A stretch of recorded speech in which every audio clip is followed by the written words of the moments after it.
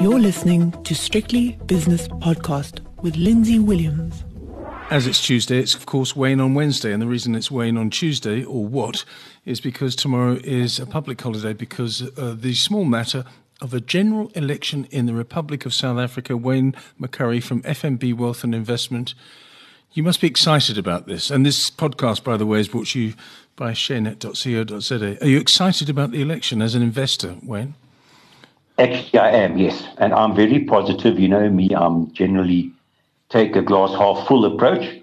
Yes. And it boils down to one simple thing. If the ANC scores above 58%, well, more correctly, let's say if Cyril Ramaphosa scores above 50%, because he's actually doing the scoring, not the party, it will be very well received by markets, and the rand should strengthen, and the South African shares, in other words, the ones with the majority of their business in South Africa, should do well as well. So I actually am quite excited. The second most important thing is to see what the EFF does. Okay, well, the EFF is something that we can talk about in a moment, but you've been very prescriptive when it comes to a percentage. You say anything above 58% you think will be positive for the country, and the international observers will say, well, that means that the ANC has got another mandate for another number of years, and therefore they can get on with things with Mr. Ramaphosa, President Ramaphosa, at the helm. Correct, yes. That's entirely correct. And of course, there's lots of rumours going around that President Ramaphosa will be kicked out after the election. That's absolute rubbish. It's actually virtually impossible to actually kick out a sitting president until the next ANC conference. The president must either resign or must be found guilty in a court of law. So all the stories about he's just for the election and he's going to be kicked out afterwards, it is practically impossible to do that. So what are you going to do? Let's say it's a 58.7% majority for the ANC, the ruling ANC, the African National Congress, and never mind what the DA does because they're a sideshow. Never mind what the EFF does. That's a sideshow, a noisy sideshow. In football terms, they're a noisy neighbour. What are you going to do the day after that they get the 58.7% that I've just alluded to? What are you going to buy, or what have you already been buying in anticipation of this event?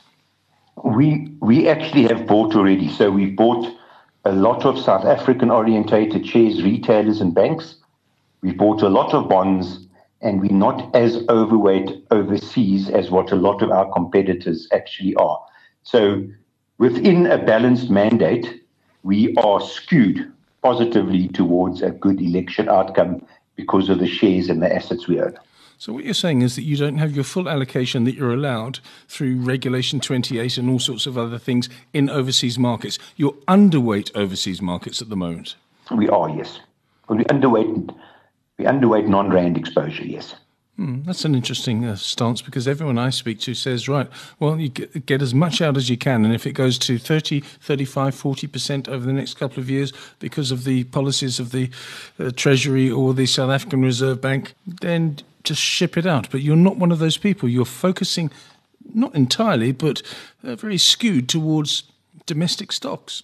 Yeah, for two reasons. One is, hopefully we get a favourable election outcome, and the SA shares that we've invested in have been so battered over the last, I could even call it 10 years, they are actually cheap. So that's the first thing. The second thing is, the rand above 14 is undervalued.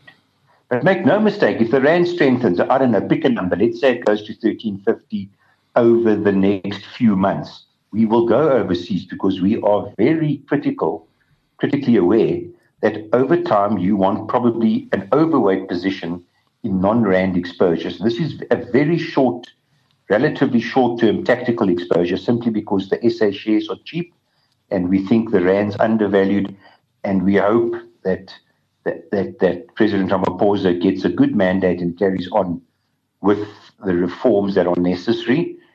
And if those things all come together, we should do quite well out of SA assets compared to global assets. But should we be fortunate enough to actually reap a benefit from our exposure, we will drop it. Because over time, you want a significant proportion of your money exposed to non-rand investments, not just because you're negative on South Africa, There are way better investment opportunities overseas. It's quite interesting on the rand. If you ignore tax for a moment, and of course you can't really, but let's just ignore tax. Okay. If you had have left money in dollars or in rands, earning dollar interest and earning rand interest for the last, call it 30 years, you'll be in much the same boat. You wouldn't be that different, because our interest rates are 7% higher than overseas interest rates, and the rand over long time periods weakens by 7%. Of course, if you'd have held overseas equity versus South African equity, that's a completely different debate. But on a pure rand weakness argument, you actually compensated for that risk because of the higher interest rate in South Africa compared to interest rates overseas. So simplistically, you can buy a bond here at 9% versus 2.5% in America. It's an interesting comparison. Also interesting is what's happening with the overseas markets at the moment, because I've got on my screen, as we pre-record this interview, Wayne, 28.91 on the S&P futures, which is a 41-point fall, or more importantly, 1.4%. It had a huge smack yesterday after Mr. Trump's tweets, and then it bounced back. But now other people are saying, no, he's absolutely serious about this, and on Friday he's going to raise tariffs from 10% to 25%. It's quite extraordinary what's going on. No, is this the real thing this time, or are you going to be the optimist and say, this is just bluster? Look, unfortunately, you just do not know with President Trump. I mean, his advisors and his trade negotiators must dread tweets coming out from him, because they've just issued. He doesn't discuss policy with them. He just does the tweet and that's it. However, I mean, quite frankly, who knows? Because of his unpredictability, anything could actually happen. Yeah. However, I still fall back to one basic rule in this whole argument about trade and discussions about trade and that. Trade tariffs will hurt China, but they will also hurt America. Right. And so I still cannot see, because I don't doubt President Trump's intelligence, by the way. I've got to stop you there. I think he's stupid. Yeah. I think he's genuinely stupid. I think he's highly intelligent. But I think he's genuinely stupid. I think he's got no emotional, no filters on his emotion. Oh, EQ, in other words. Yeah, his EQ is incredibly low, in my view. But I think maybe let's revise the intelligence. Let's just say he's an extremely astute politician. Oh. Extremely astute. No, you can't say that to me. And in my view, he knows deep down that if he harms the American economy and the American economy goes into some sort of slowdown, stroke recession, stroke whatever, because of these trade tariffs, he will be slaughtered in the polls, because his voters will be the ones that suffer the most. And I'm still going back to that one basic tenet, in that I think it's bluster. But as I've said 4 times now, unfortunately with President Trump, you just simply don't know. You don't know. You don't know. Okay, so you've bought ahead of the election. What happens if something doesn't pan out?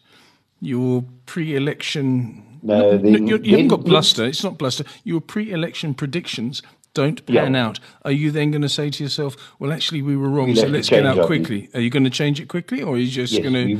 Will you? No, we will change our view quite quickly. I think we might be guarded, have a little bit of a guard on our side, in that there's a lot of bad news in South African shares and in the rand and in bonds at the moment. So if the election, let's say the ANC gets 52%, I don't think there's that much downside. But then we would sell those shares, because then the upside is very limited, simply because this election has got to give President Ramaphosa a mandate to stand up against his opposition within the ANC, because the ANC is effectively 2 parties. Yeah. The biggest opposition to the ANC is actually inside the ANC. Or the biggest opposition to the president is inside the ANC. Yeah, and there's still a pro-Zuma camp which is out there, because obviously they want to feather their own nest. Now, let me just end this with something quite important. What is your voting strategy tomorrow, Wayne? Are you going to get up in the morning and join the queue, or are you going to saunter along at around about 4:47 in the afternoon and then go in there wherever you live? Probably saunter in the mid-afternoon, because I think that will be the least busy. because all the old people will go first thing in the morning because they like doing that because they're old. But I'm not one of. I'm old, but I'm not one of those. No, you can still walk, which is good. Yeah. So then I'll just saunter in there at about 2-3 o'clock, when hopefully the crowds are a bit diminished, because otherwise you can stand there forever. Okay. And of course, I wouldn't ask you what party you're going to vote for. But I will ask the following thing. Are you voting with your head, with your heart, or are you voting strategically? I'm going to vote strategically.